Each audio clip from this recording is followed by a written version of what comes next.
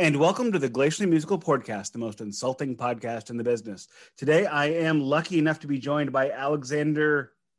Just Alex. Alex Centaur. Alex Eldorado of Blood of Indigo.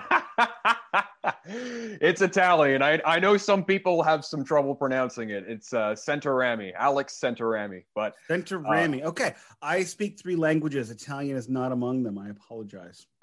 No worries. What I have learned over the past, however the hell long it is I've been doing this, I'm used to be really good at pronouncing names on the fly.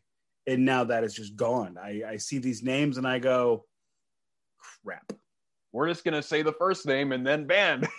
That's the standard, right? From now on, it's going to be my pal Alex from Blood of Indigo. I like that one too. You might be my pal Nick. And we can be the tag team champions. We can walk out and we can have our own entrance music. Okay, if we're going to do tag team champions, we got to be very specific here. What wrestling promotion? So are we thinking like NWA territories? At least.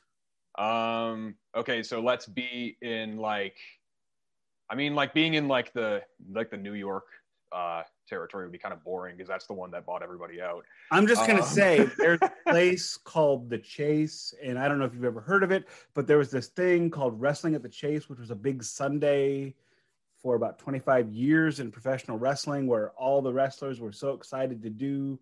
It's just a few miles from my house here in St. Louis. Oh, that's awesome. And at one point in time, the NWA was actually headquartered out of St. Louis, Missouri. Oh, wow. That's really cool. At least that's what a friend of mine said, who I choose to believe. Wow. I know the NWA is going now with, I think Billy Corrigan's running it now, but it's got it's more Wait, Billy Corrigan from the Smashing Pumpkins or a different Billy Corrigan? Yeah, the Smashing Pumpkins, Billy Corrigan. He's running the new incarnation of the NWA, which is NWA Power. I think that's what they call it now. And then frankly, I don't know how I feel about that.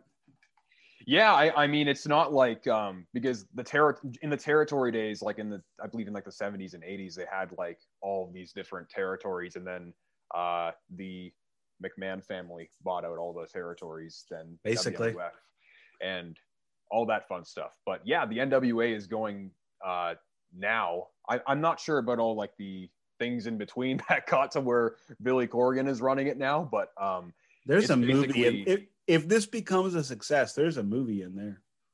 Oh, for sure. There's definitely a lot of history with the NWA, but it's now it's like an independent wrestling promotion now. They have it. Billy Corrigan's running it, and they have smaller shows. It's kind of got that studio wrestling feel that they used to have, which is kind of cool. I liked that. I liked that. Yeah. I liked it when the wrestlers lied to me, told me it was a sport, told me they were serious, and everybody thought that Jerry Lawler really did break Andy Kaufman's neck. Oh, for real. That is so cool to me. I grew up with wrestling, because I'm a huge wrestling super fan. I was a huge super fan until about 92 or 93. And then I was an super fan throughout the rest of the 90s. And I gave up around 2000, 2005. Yeah, that was around when I became a fan. I was because I'm 26, so I was a fan when I was 10, 11 years old and started getting into wrestling at that time. And then my parents would say things like, "Oh, you don't know what real wrestling is. You don't know what real wrestling is. You're watching John Cena, you're watching all these guys, but you don't know what it's like to know about wrestling until you see Ric Flair and Dusty Rhodes go at it, when you have everything that represented wealth in the 80s and everything that represented the common man. Oh my God." And I'm just oh, wow. And that was what made it, for me, the NWA a far superior product than the WWF. The WWF was glitz and glamour and ridiculous stories, and it was these soap operas for men. Whereas the NWA, for me, was far more like watching a hockey playoff series. There was drama, there was heat, but it wasn't about people pretending to piss in coffee. It wasn't about the owner coming down and yelling at people. It was about what happened in the ring. And the moment I kind of walked away was when Kevin Sullivan of the Varsity Club, which was a terrible gimmick, I might add, was running in the forest in his wrestling gear, which was just trunks and knee pads and boots, old school, real old school, chasing down a demon head to learn the secret of a supernatural match that he was going to use against against Jimmy Garvin after kidnapping Jimmy Garvin's girlfriend. Yeah. That must have been like really I think that was that like when WCW started getting really cheesy, like in the early 90s. Oh no, yes, exactly. It was like 91. That was when I went, I think I'm done. I think I'm done. Yeah, that's the thing with wrestling is like, and even like, nowadays, and the thing is like when I was a kid, I didn't really know the difference between like, oh, this is silly and this is wrestling. And then as an adult, I started watching more of like the old, like, the more like territory type wrestling, like seeing more like, the stuff, like watching Flair's promos and like, when he said something, he meant it. When he talks about that world championship, that big gold belt, and he described it as the most prestigious championship in professional sports, I was like, now that's how we talk about a championship belt. When the wrestler is making the belt mean something, not necessarily the belt making the wrestler mean something. Exactly. And that was my preference. My preference was, this is a sport. We are in it. We are athletes. We are not actors. Though, I mean, they were actors, of course, but don't lie to me. Don't tell me the truth. Don't break fourth wall. Don't break kayfabe. Once that happened, it stopped. It just stopped having that thing for me. But in terms of wrestling and knowing wrestling, you do not know wrestling and what it was like until you have sat third row in a gym with local wrestlers smoking cigarettes and drinking Budweiser while they're going on.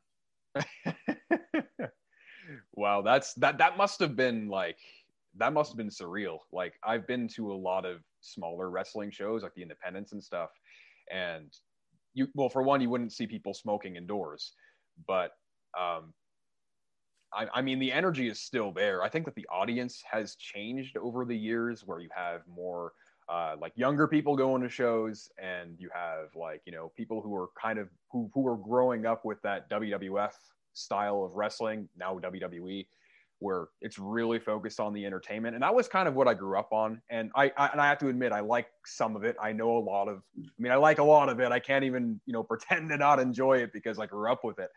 And I'm not going to yuck on your yum. I'm just saying it's not for me. Oh, for sure. I totally understand, because, once you've seen enough of it and you've seen, some of the stuff and especially the stuff that was happening in the late 90s, where you had like, when WCW went out of business and all that stuff, that was just a train wreck. Oh my God, it was. I remember, because my buddy that I knew at the time was a big wrestling fan and invited me to go to some things with him, but I couldn't go. And we went to an ECW house show together, and that must have been so cool. We stalked Dusty Rhodes and met him at a hotel. Wow. Yeah. What was that like then? What was Dusty like? A little skittish, because all of a sudden 4 dudes jumped out of a truck at him at the hotel. It worked out, but I mean, we could have easily been shot. Wow. I was gonna say it. This was later on in Dusty's life. This was about 02, 03. And but it was a really neat show, and I forgot where I was going with this.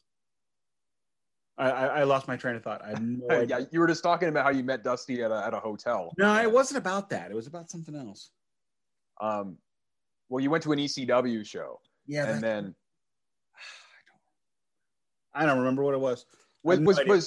So if you're more I remember now. Yeah. So we were talking about the big announcement that was going to be on WCW the next week, and I don't remember, it was going to be this big deal. It's going to come back and be great. And then they had like all these promos at the beginning of the wrestlers talking about how today's the end of an era, but it's the beginning of a new chapter, and we all can't wait. And then Vince McMahon comes on. Yeah, and then there's that. Oh, this isn't right. Yeah, just just the whole and the way that they handled the ending of WCW, and then WWE kind of started bringing in their they started this angle in I believe it was 2001. That was when WCW folded, right? And then they started putting on this angle of like WCW versus WWF, and then you have like a watered down roster of WCW. There's no Flair, there's no Sting, there's no like I don't know, like Goldberg is like I don't know. In that last episode, Sting wrestled Flair. Yeah, that was the main event of the show. That was how they ended that show in where was it, in Florida? I would hope Charlotte, but probably Panama City. I think you're right. I think it was Florida. Yeah, it was like one of those like big wacky WCW shows with like the pool outside and like the kind of like it sounds like a Bischoff brainchild, where we have like a bunch of motorcycles around surrounding the ring, which one of those things. But see, what I liked about WCW or NWA or the territories or whatever was you had, I could watch different territories on television all day long. And each territory had its own flavor. It's like what they did to hockey, right?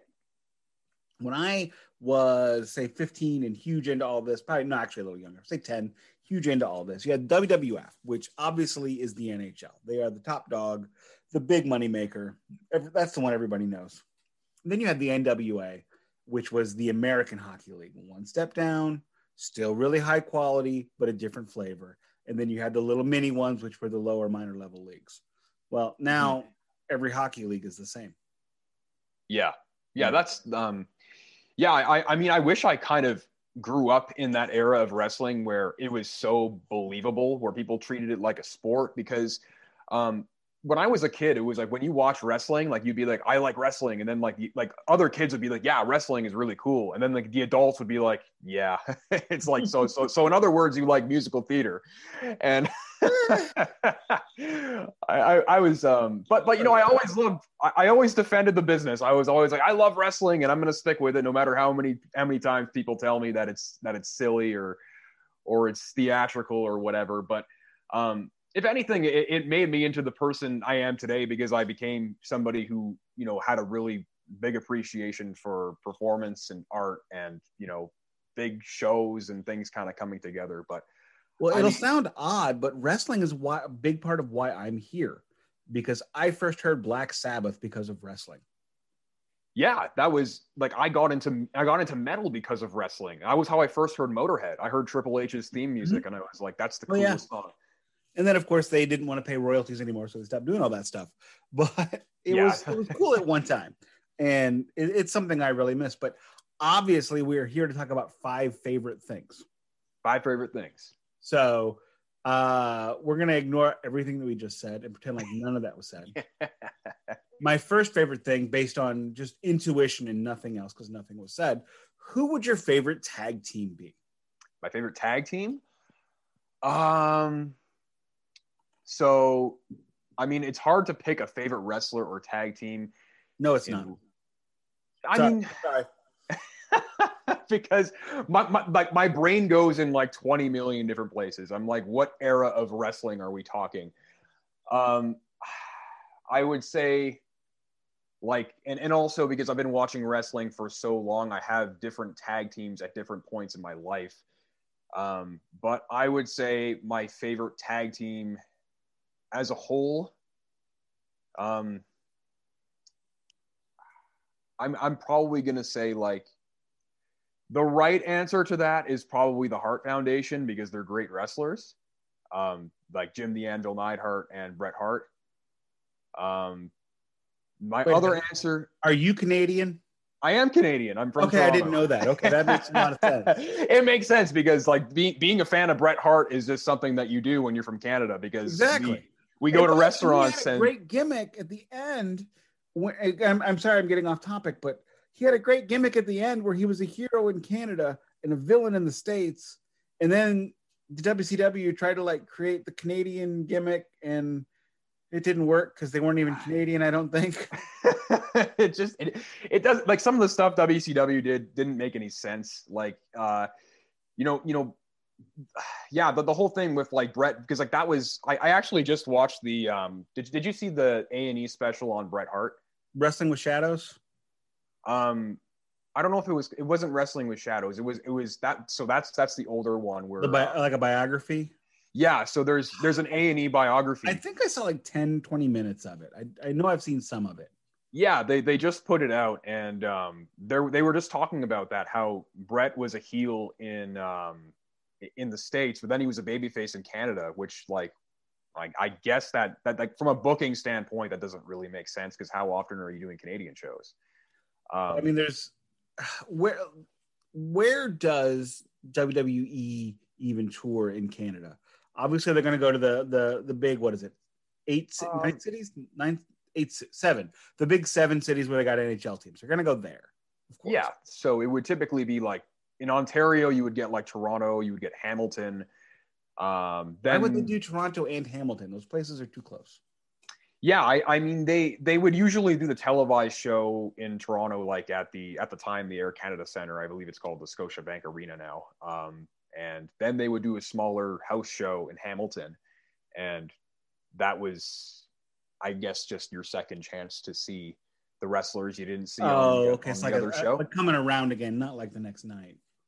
Yeah, it would be like maybe like a month, maybe 2 months after, they'd be like, hey, we're coming to Hamilton and we're doing SmackDown, which is showing the guys that are on the quote unquote B show. Right.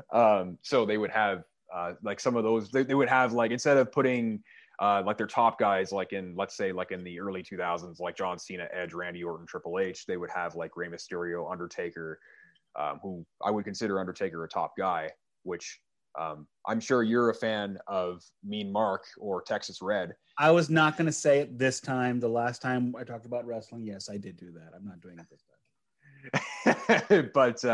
But yeah, that's the thing. The cool thing about Undertaker was that, you know, in his gimmick where he was playing the dead man, he was so athletic as Mean Mark and as Texas Red. Like, he can jump around the ring. He can do all these cool things. I thought he was a better wrestler as Mean Mark.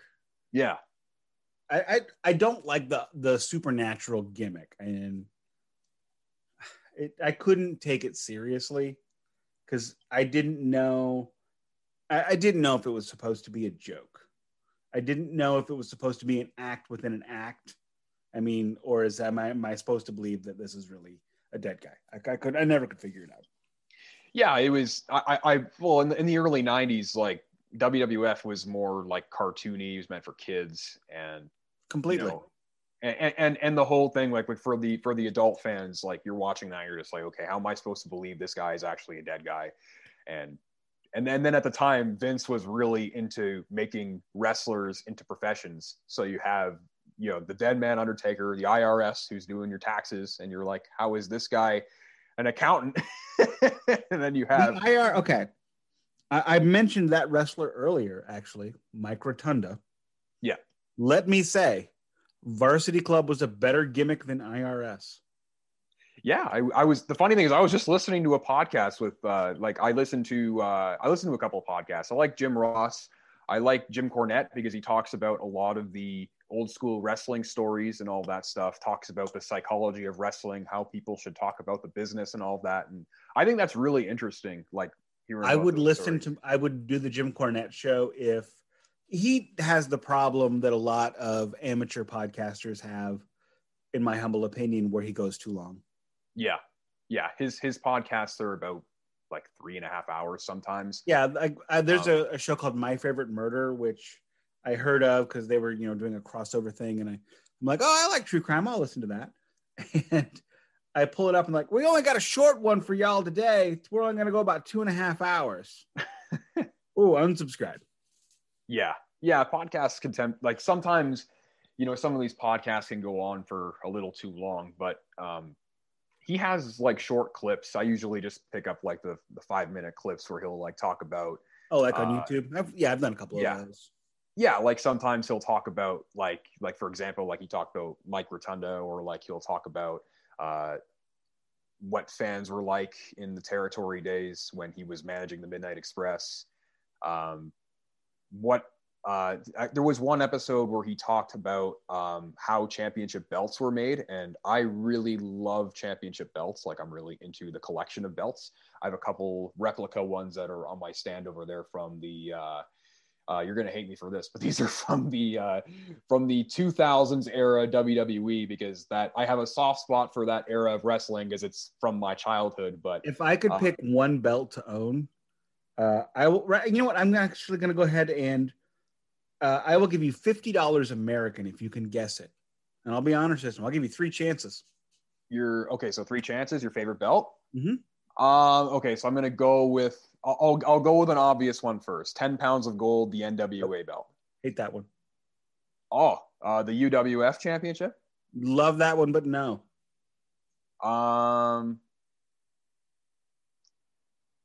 Let's see. Okay, so you don't like the 10 pounds of gold. So you like the UWF one. Can I get a hint? Is it a singles belt or a tag belt? It's a tag belt. Okay. Now you're down to $25 if you get it. Okay, I'll take the 25 if I get it. American though, not Canadian. Is it the U.S. tag belts from the NWA? Nope. Okay, that's all 3 guesses. It was the International Tag Team Championship that the Road Warriors won in Japan and brought back to America to say, screw you guys. So it's a New Japan title. Yes. Oh, wow. I don't know what the actual name of it is. I just know they brought it back and went like, yeah, we're keeping it. Oh, wow. I wouldn't have guessed that one. But yeah, that's cool. You like the Road Warriors. Are they your favorite tag team? Yes, the Road Warriors are my favorite tag team. I like them because they had a great gimmick. It was believable. It was crazy yet believable. They were jacked up on so many steroids, like the glorious golden 80s were. And they were just the perfect epitome. And I'm a big Kiss fan. I like Makeup, King Diamond, and black metal. So, I mean, they're just my everything. Yeah. I did not like the Legion of Doom. I liked the Road Warriors. When they had metal spikes and almost poked Animal's eye out in a weightlifting competition. Did scaffold matches where they like jumped off of 25-foot scaffolds. Yeah, that was crazy. Have you seen the Dark Side of the Ring with I think was it Road Warrior Hawk? Yeah. My God, that is depressing. Yeah. I knew quite a bit about the Road Warriors, obviously, but the tail end of the career, like I didn't know Hawk was an addict, and seeing them like bringing in a third Road Warrior, I mean, just seeing that whole gimmick, it's like, wow, that is really problematic and really in poor taste, because this guy is, I don't know if anybody told anybody at the wrestling company, but a lot of wrestlers die young. Yeah. I don't know if anybody noticed. Maybe I'm the only one. Yeah, it's really unfortunate that, and I remember being a kid, and when that whole thing with Chris Benoit was just like awful, and I remember that was like so devastating to me as a kid, because I was a Chris Benoit fan when I was like 10, 11. I liked him in the ECW. Yeah, he was inspired by Dynamite Kid, and his wrestling style was like really aggressive, like really hurt yourself, really go off that flying headbutt move was like devastating. And from what I heard from I think it was like there was a bunch of reports that were talking about like the type of brain damage that he had, and it was just like awful, some of the stuff that he had to and just for the record, since we're bringing up Chris Benoit and everything that happened there, if you see anything, call someone. 99% of women who are murdered by an intimate partner. Yeah. We are a very, very, very big, strong anti-DV family here. So whenever that comes up, I got to say it. Yeah. It was just awful what happened. But let's move away from this a little bit. So I'm going to say your favorite tag team was the Hart Foundation. Okay, I can accept that. Let's switch gears a little bit. Which is your favorite video game system? Favorite video game system? Nintendo 64. What the hell? Nintendo 64. That was my favorite video game system because it was my very first. Oh, okay. Well, at least you've got nostalgia working for you, because I mean that thing. I hate that system. I would say it's my favorite video game system, not because it's fully functioning and amazing. Because okay, let's pick the video game system you like the best because you like playing it the most. That I like playing the most, I would say the Nintendo GameCube. That one was the most functional, and it was fun. And I came from and I give me that look like I'm just about to tell this guy. I like the GameCube. The GameCube did not meet its potential. Yeah, I think that there's a lot of things I think that, again, this is a nostalgia thing, and I could be wearing the nostalgia goggles really tight around my head today, but the GameCube was awesome because it had it had, for one, I love Super Smash Brothers. I think that's like one of my favorite video games to play just generally, whether it be just casually or competitively. With my close group of friends, we like to play competitively on weekends, and we choose one guy and we go the whole night with that guy, and we just say, "Yeah, that's your main. That's the guy you're using the whole night," and we just go at it. Like we play hard. We play the newer Smash, but we always say, it's not the same as Smash Melee. That's the real Smash. I have that on Japanese import. Oh, really? Yes, my GameCube is Japanese. Oh, wow. I have the really hard into imports. That's how I learned Japanese. Oh, you speak Japanese? A little. Sukoshine. Oh, cool. I speak fluent Spanish, conversational Japanese, and I can read enough to get an idea of what you're saying most times. Yeah. Because awesome. I played Final Fantasy XI online in Japanese for 6 years. Oh, amazing. That's really cool. So I would have like these Japanese dictionaries on the table, and I ran into some people that spoke English and would help me learn. Oh, wow. So I knew enough to play Phantasy Star Online, Phantasy Star Universe, and Final Fantasy XI Online without anybody noticing that I was an American. Oh, wow. And then, yes, I did put JP only in my party requests. Cool. Because awesome. That's amazing. That's really cool. I speak a little bit of Italian, and that's because my grandparents used to speak it to me like when I was 3-4 years old, and my mom tells me all the time, "You used to speak great Italian." And I'm like, I don't remember a single word of Italian. Actually, that's a lie. I remember a little bit of Italian. But as somebody who speaks languages professionally and as a hobby, if you don't use it, it goes away. However, if you start using it again, it will come back. Yeah. It's not the same as riding a bike where you kind of just like, okay, like, we can just no, you have got to get immersed in it, get punched in the face, fall down, and then you start digging deep and you remember it. That's how it worked for me anyway. Yeah. Excuse me, a little burpy, as I always am. Okay, so what were your favorite, besides Super Smash Brothers, which, I mean, I have it. I never much cared for that one. I didn't like Nintendo games, like Nintendo brand games. I liked for the GameCube, I liked like Sega's Home Run King. I thought was spectacular. A great arcade style baseball. I still play that a little bit today. But what I loved about the GameCube was it had Phantasy Star Online and Phantasy Star Online 2, which sucked, but whatever. I never played that one. And I still play that. What I loved about that version of Phantasy Star Online was you can actually play offline multiplayer. Oh, wow. So my daughter and I still play that sometimes. Oh, awesome. And my copies are Japanese. Oh, sweet. Yeah. In terms of other GameCube games, I really liked Pokemon Coliseum as a kid. Has really good music in that game. I also liked Star Fox Assault and Star Fox Adventures. What else was on the GameCube that I really liked?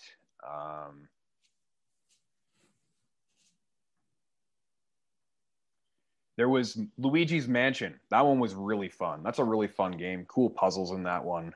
My daughter's playing the current one, the Switch version. The Switch version. I haven't played that one yet, and I know there's one for the DS as well. All I play on the Switch is Monster Hunter. Oh, cool. I like online RPGs. I like online games, and Monster Hunter is great because I can play online for 20 minutes, or I can play online for 5 hours. And it's Awesome. when you play games like Final Fantasy 11 or World of Warcraft, I presume, or EverQuest, I presume, or whatever their things that are on the computer that people want to pretend are video games, you have to, for Final Fantasy 11, when you got into a party, the moment you were in a party, you had to be able to give 3 hours of your time to that. Yeah. And basically, when I turned on my PS2 to play it, I had to accept that I was going to be in front of my television for 5 hours. Yeah, that's just how it works. Yeah, because once you get going, you're in it.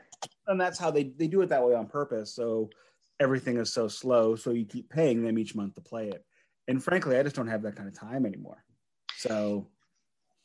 Yeah, I mean, like, in terms of games that I spent like a lot of time playing, like I'm in my adult years, I started playing the From Software games like Dark Souls, Bloodborne, and I still have to play Sekiro, and then they have Elden Ring coming out. So yeah, those games have been really influential for me, like in making Blood of Indigo, actually. So the game Bloodborne is like a dark fantasy themed RPG where the bosses are like almost impossible to beat. So I think that, because I didn't want to say PS4 as my favorite system, because that would have just been, boo. Here, funny story. I do not own a PS4. Oh, really? I do have one PS4 game. And what's that game? Shenmue 3. Oh, okay. What is that? I haven't heard of it. Shenmue was the most advanced game of its time. Came out in 2000 or 2001, I forget, on the Dreamcast. It was the first open world game. Wow, really? It was the first game where they said, come back at 5:00. And they didn't mean go trigger an event. They meant, go kick rocks till 5:00.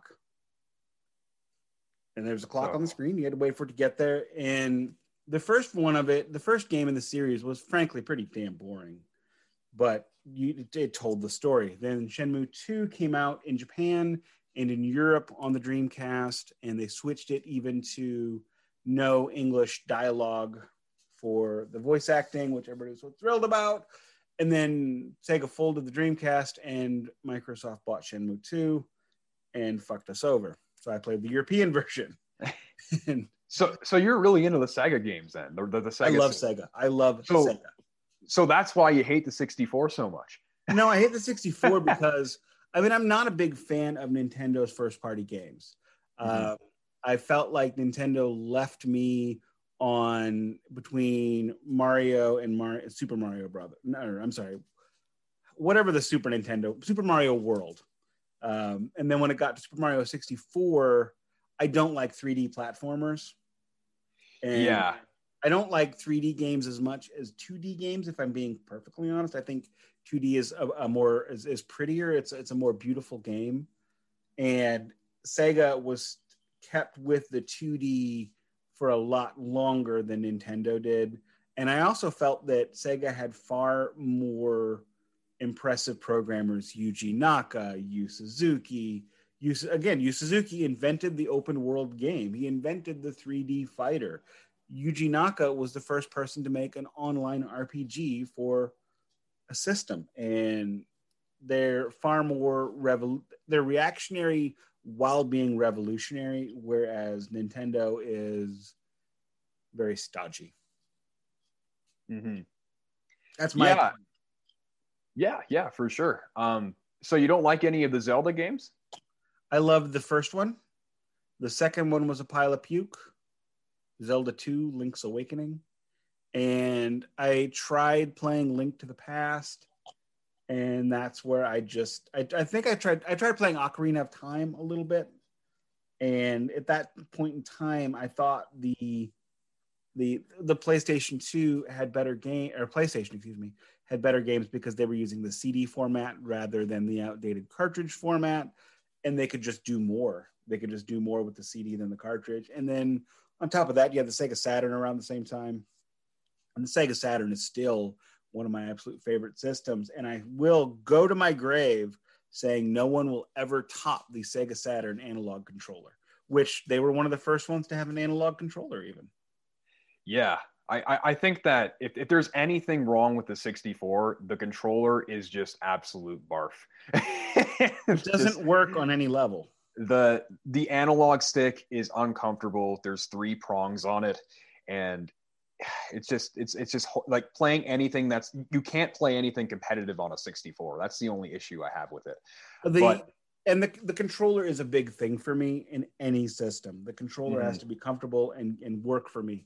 That was one of the things I didn't like about the Wii U was I had that giant controller with the big screen on it, and it just felt weird. And then the Wii with the nunchucks, I mean, they were just trying to make the next logical step from the GameCube controller, which the GameCube controller was amazing. That's the best controller I've ever used in my entire life. I still prefer the Sega Saturn analog controller. It didn't have 2 sticks like the GameCube did, but I like the analog controller being above the digital rather than below.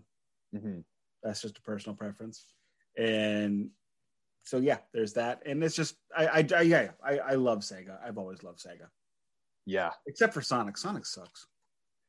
I've heard a lot of people say that like Sonic is just crappy Mario, but it's Mario that makes no sense.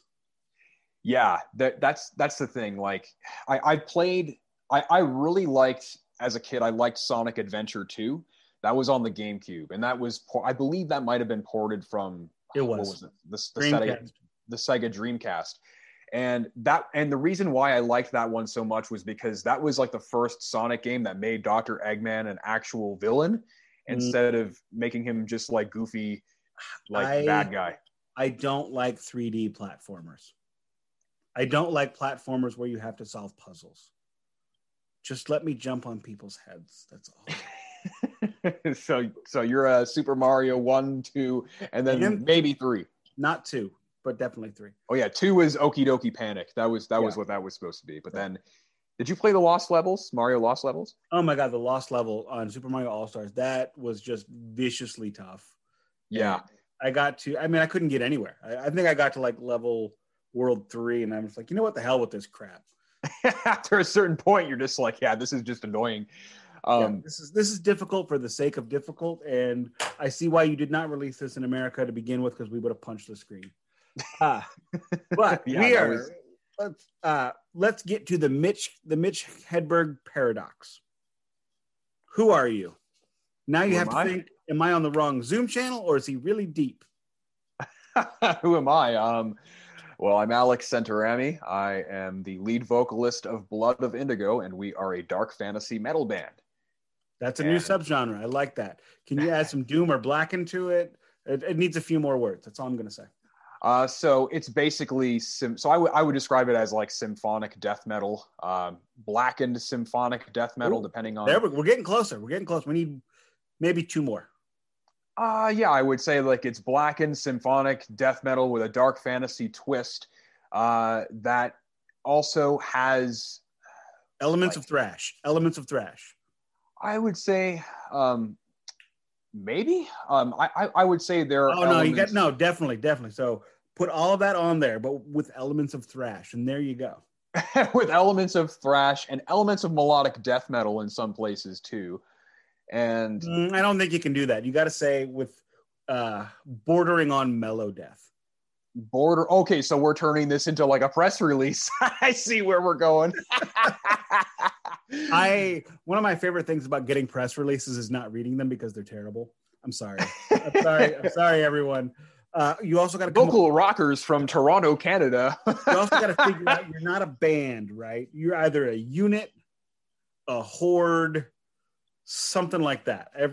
Nobody's a band anymore. Everybody is like this amorphous group of thing. And this is the part where we cue in Dom from Fast and the Furious family.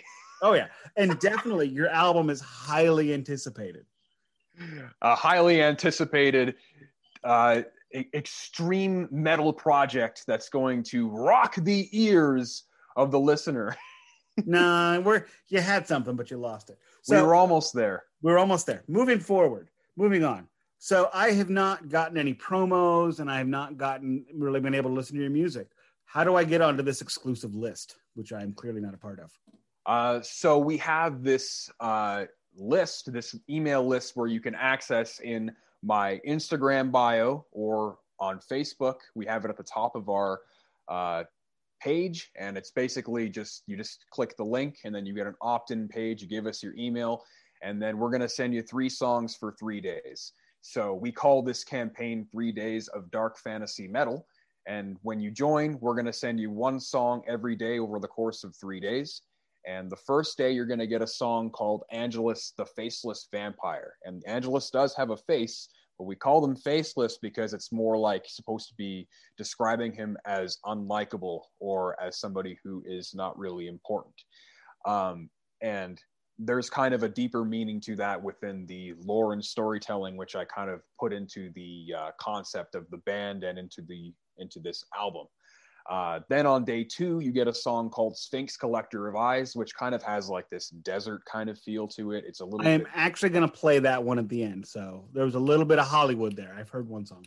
There we go. So yeah, it's got like this like desert kind of feel to it. It feels like the goal with that song was to give you like the feel of like a boss battle in like one of these like Zelda games or like Dark Souls or Bloodborne, where it's like a big epic boss fight. And that's kind of where the main character Angelus is kind of fighting to prove himself to the next song, the next name of the song, Anne-Marie Indigo, who is the queen of the shaded world. And basically that's like this parallel world, which is parallel to the human world. So the shaded world is this demon world.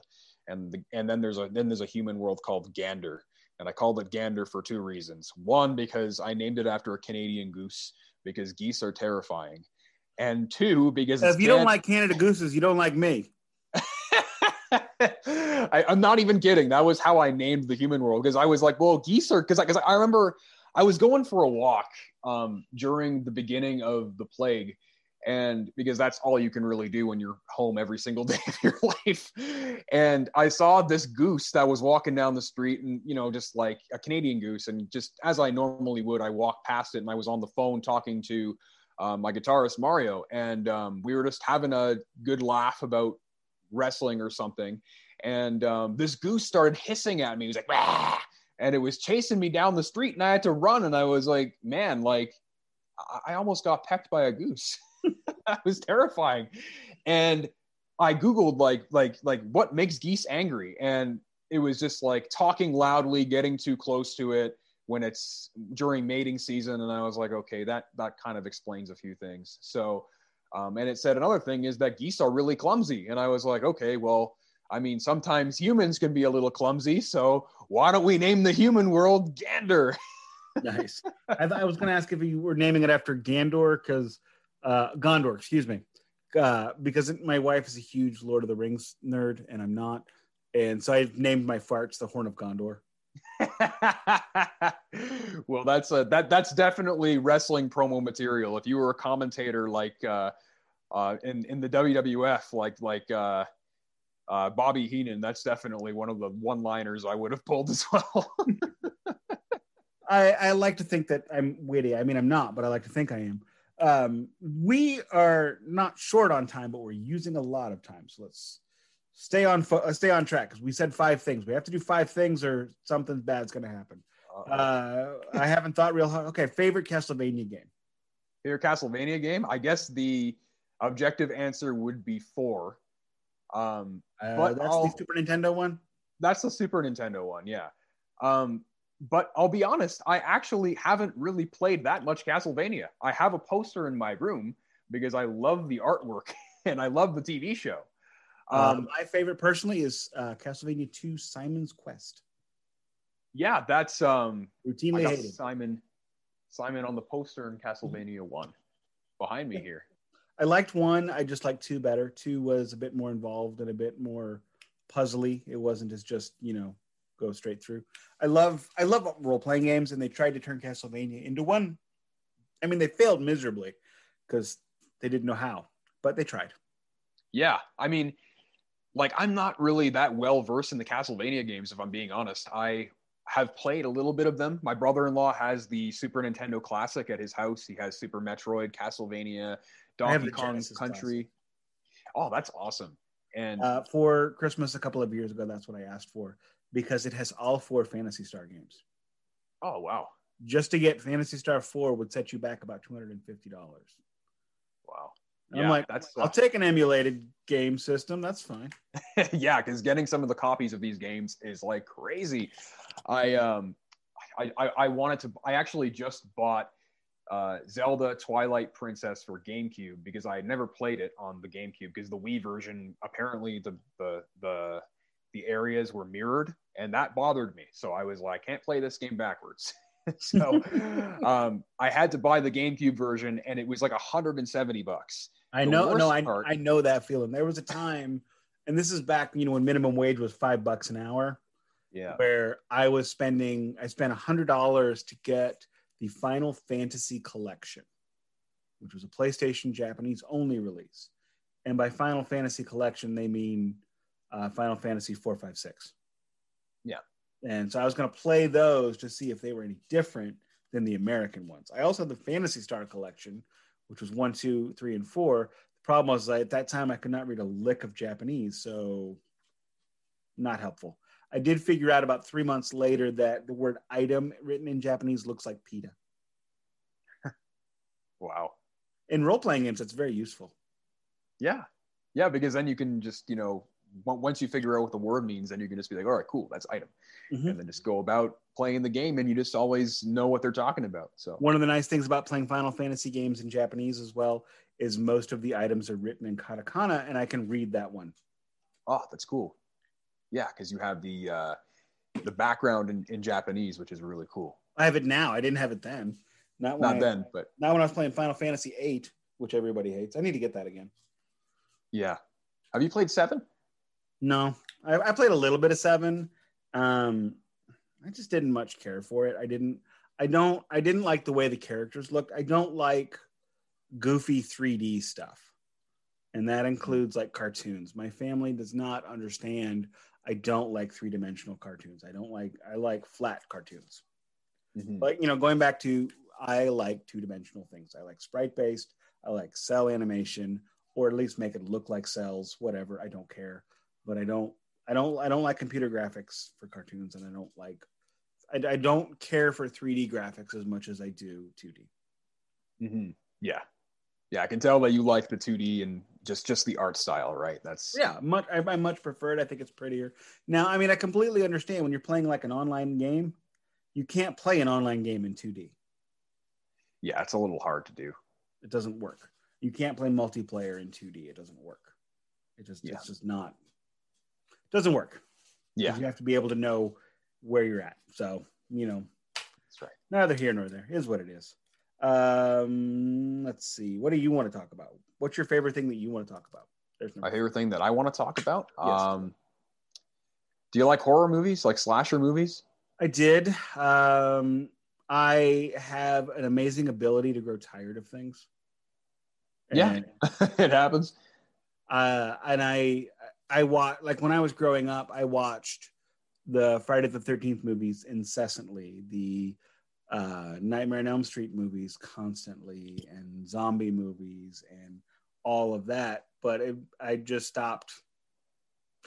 To be perfectly honest, once I became a father, I really stopped liking a lot of that kind of thing. Mm-hmm. Which is so cliche and so, God, I wish it wasn't true, but it is. But my favorite Friday the 13th is still number 6. Number 6. That was the one where Tommy Jarvis is having the nightmares about Jason, and then he comes back to life. Accidentally reanimates Jason. Yeah. Yeah, that was a cool one. That has got to be a real kick in the shorts, too. Yeah. Yeah. You accidentally reanimate your sworn enemy. God.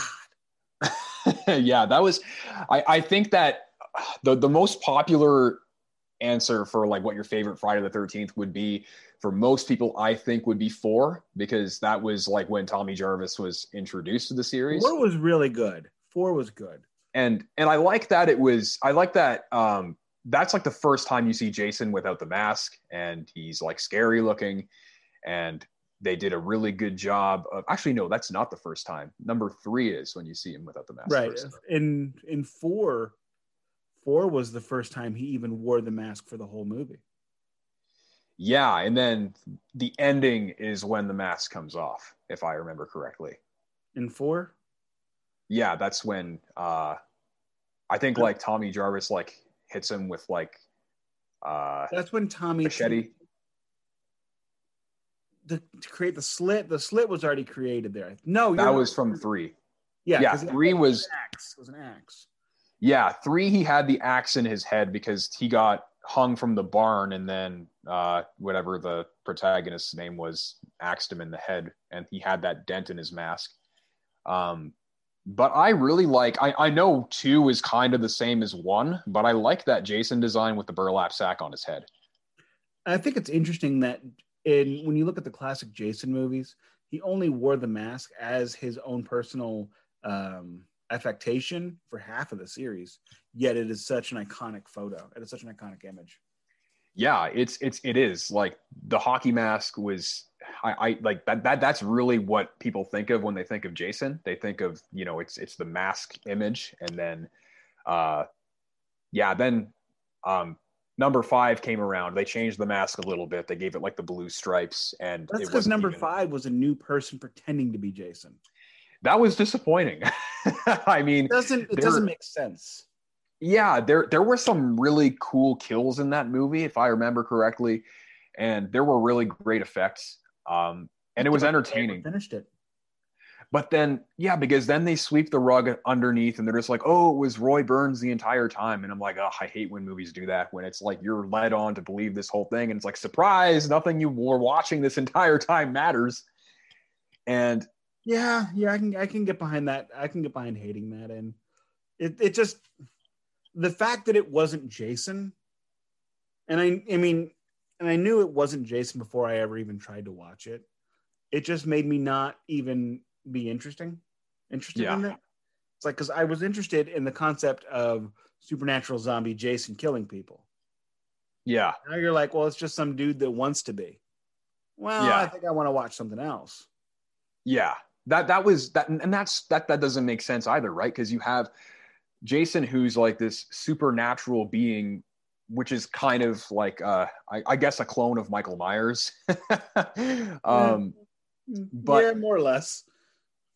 But like then you have this impersonator who is like who's just as strong as Jason, can do all the same things that he could. Just the presentation doesn't really make sense. Like, how could this guy impersonating Jason have the same strength and the same fortitude as the Jason that we were led to believe is this like supernatural being? Just tell me you didn't see Jason Takes Manhattan, because God, that was horrible. That's I know where I now know where Blues Brothers 2000 got like their inspiration, because they took like Jason's abilities, which were largely implied and understated, and just completely went over the top with them. It's like, oh, Jason used to, warp behind trees. Well, now he can leap to the top of the Empire State Building and hit you with a machete. Good luck. Yeah, that was but just it's just like taking Jason out of his element, I think, is like very gimmicky. It's almost like it's like putting a hat on a hat, and very hip. It's a very hip hat. Wearing a hat. It's like a baseball cap wearing a Kangol. Yeah, it's just, and another thing too is we were promised that we were going to get Jason in Manhattan, and we got him in Manhattan for like one scene, and the rest of it was him on a boat, and the rest of it wasn't it filmed in like I'm sorry, I can't. When you say we saw Jason on a boat, all I'm thinking is, I'm on a boat. It's true though, because like the entire movie. Picture I'm on a boat by the Lonely Island, but take out T-Pain and slide in Jason. That's what's going through my head. Yeah, and that might as well have been the soundtrack to that movie, because it was not good. No, I think I watched it once, and I'm just like, you have taken everything that made these scary and terrifying and said, nah, let's not do that. And that's what 5 was to me. 5 was the same exact thing. Take away everything that's special about this movie, and then it's a new beginning. But no, it's not. It's just a sequel. It's just it's just like, okay, well, we've seen everything that Jason can do, so let's put a hat on him and let's make this hokey and more hokey than it already was. Because let's be honest, these movies are already really silly. Completely silly. Because you know what? He's not that fast. No. And that was the thing too, because in the earlier movies he was able to run, and then they just made him walk through the rest of the movies, gave him like this, like, you know, Undertaker, Deadman, Michael Myers sort of feel to him later on in the series. And then, like, I hope you didn't watch Jason X. That was just that was even worse than Jason Takes Manhattan.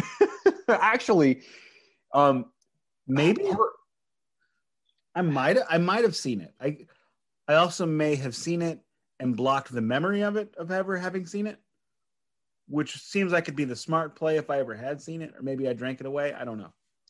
Yeah, that was, I think that was because there was part 9, and part 9 wasn't even about Jason. It was, you see Jason for about 30 seconds. What was part 9? I don't even remember that. Oh, part 9 sucked too. Everything after 6 sucked. And they just kept going. And that's, going back to me being able to get tired of things, right? Yeah. The Simpsons, we're on what? Year 783 of The Simpsons, I'm pretty sure. I started watching them the year they came out. I'm 45, so I've been alive for the whole time. And I stopped watching them like 15 years ago. I jumped off the train way later than I should have, and way earlier than most people. Modern Family, I watched that for like a season and 2 seasons, and it was great. And then it got stupid, and I'm like, there's too much to do. And that's how I am with everything. If I will watch and love something up to a point, and then I can get real tired real quick. Yeah. That's the thing. Like, sometimes you're watching a series and you're like, yeah, this is really cool. And then they do one thing that you're just not really into, and you're just like, okay, well, I'm not really interested anymore. Well, my favorite example of this is The Big Bang Theory. Oh yeah. That show is just, I watched some of the earlier stuff, and then it just started turning into like really silly slapstick humor. And exactly. That's exactly where I'm going. My late stepfather watched the show before I did and started calling me Sheldon. And my wife, who was my girlfriend at the time, thought that was hysterical because she thought it was so accurate. And I'm like, I've never heard of this, so I refused to watch it for like 2 or 3 years. And then I started watching it in syndication, and I'm like, oh my God, this show is amazing. This is for my people. This is really nerdy, amazing stuff. And none of these people are attractive. And, it was like real life. And then it got popular. So then once it got popular, they stripped out everything that made it special and turned it into a Saturday Night Live parody of a sitcom. Yeah. Yeah, that's the thing. Like, it's, from what it started out as, I watched like some of the earlier episodes. I was like, oh yeah, cool. Like a show about comic books and nerdy stuff. Like they're playing Dungeons and Dragons and stuff like that. I'm like, oh, okay, this is fun. And now it's just on all the time. And sometimes like I'll just be like, all right, like, and in Canada, The Big Bang Theory is on all the time, and it's on the same channel that airs the news. So if you watch the news and you're like, okay, cool, I'm just gonna go and like, I don't know, like water the tomatoes or something. You come back inside and you hear a laugh track constantly going for the next 30 minutes. Water the tomatoes. I'm Italian. That's what we do.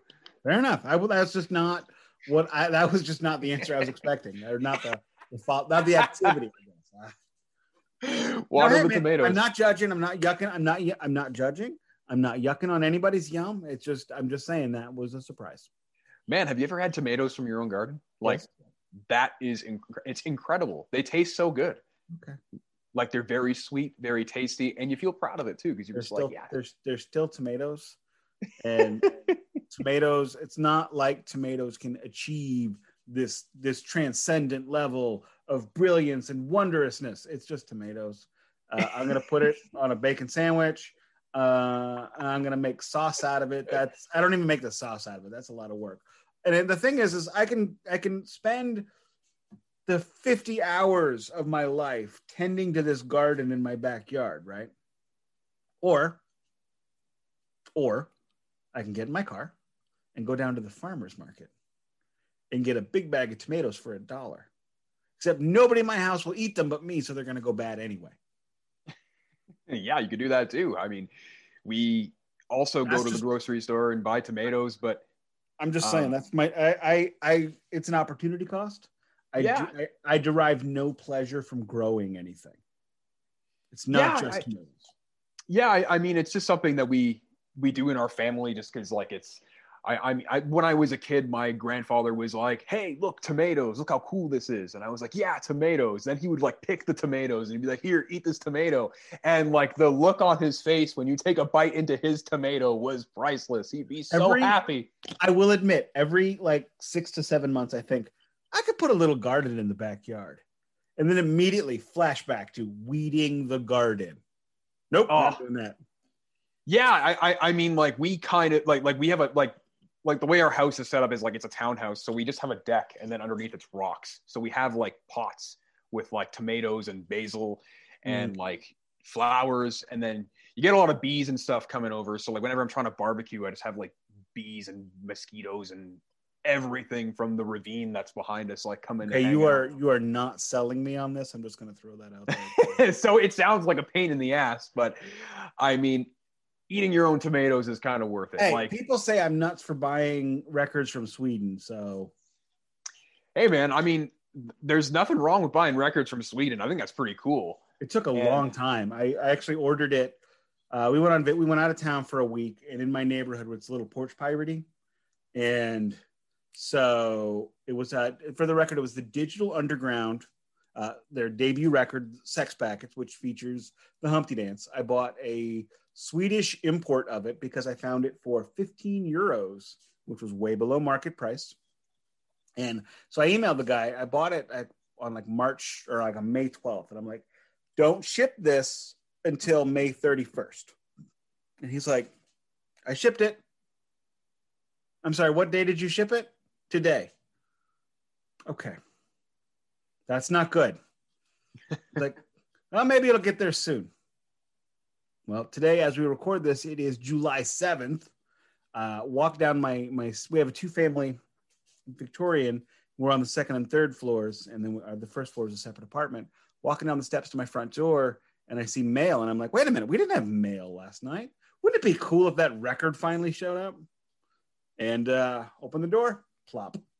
There it is. So, yeah, and I was like, oh my God, thank God. I figured it was at 2 months. I'm like, that's never going to show up. But I actually emailed the guy 2 days ago, and I said, hey, just so you know, I haven't gotten it. 2 days later, it pops up. The other record I ordered from Sweden took a month. I emailed the guy, and I'm like, hey, I haven't gotten it. 2 months later, it showed up. So apparently what I need to do is just email these Swedish dudes. So maybe the USPS is checking my email, my Discogs profile, to see when I'm emailing them. Like, oh, shit, we got to get it. We got to deliver it. I don't, that's my tangent. So number 5. Number 5. What's your favorite thing to do to relax? My favorite thing to do to relax? I usually like to, I honestly, like this might not sound relaxing, but I like going for a walk and just listening to music. I just go for walks in my neighborhood, usually around like 10 o'clock at night, 11 o'clock when there's nobody around. During the summer, of course, because the winters here in Toronto are awful. And I'll just put in my earbuds and I'll just walk around the block, and I find it really relaxing. There's nobody around. I can really focus on the music, or I can just, let the music kind of put me in a trance, and I can just kind of be with my thoughts. And that's what I do, but I don't go on a walk. I just put a record on the turntable. Actually, since the pandemic is, we're coming into slowly sliding into the post-pandemic era, and I don't, because I'm vaccinated, so I feel safe. Mm-hmm. I don't take my showers at night anymore, because I used to be, I'd come home, take a shower before I'd come downstairs. I wouldn't let anybody get near me, come up, take a shower, go downstairs. And now I'm just back to my normal schedule, but I still do the thing where I come home, I sit down, because we have 2 living rooms. We have the upstairs living room for music and the downstairs living room for television. It's a great system because if you don't have that, you'll never get to listen to music. And so the first thing I do is I come home, I crack open a beer, I put my feet up, and I put a record on, and I don't cook dinner or do anything until it's over. That's how I wash away my workday. Oh, that's awesome. And that is a story I've told so many times. I need to stop telling it. Oh, it's a great story, man. I always love learning new ways to relax because I find that sometimes my way of relaxing, which is going for a walk, sometimes is like gets boring after a while because, you know, and as I've been doing this basically for like I've been doing this way of relaxing for like an entire year now since the start of the pandemic. I've been like, all right, let's go for a walk. Let's put it on music. Let's go around the block. And then, you know, you just kind of see the same things over and over again. And no, I hear you. The problem with that is here in St. Louis, here's what most people don't know that don't live here. It's kind of a little trade secret. Not only can you get shot pretty easily, but we have the worst weather in North America. Mm-hmm. Hear me out. What is the highest temperature? Not humidex, the actual temperature. What is the highest temperature you're going to get to this summer? This summer? So, well, just yesterday, it was 32 degrees Celsius, but it felt like 36. Oh my God, 32? Sorry. We go 45. Wow. Okay. That's really summer. hot, man. Oh, yeah. And we also go 80, 90% humidity at the same time. So man. Okay. Now I know why you don't want to go outside for a walk. No, exactly. That is why I don't. I'm going golfing tomorrow, and my wife said make friends at work, and we have a golf thing. So I regret choices, but here we are. And in the winter, you get down to what, about negative 20 Celsius? Yeah, I would say it's like sometimes it feels like negative 30. Not sometimes with wind chill, just temperatures. Yeah, it would be around negative 30, something like that, minus 30. Okay, we go negative 20. Yeah, that's still pretty cold. But think about the swing.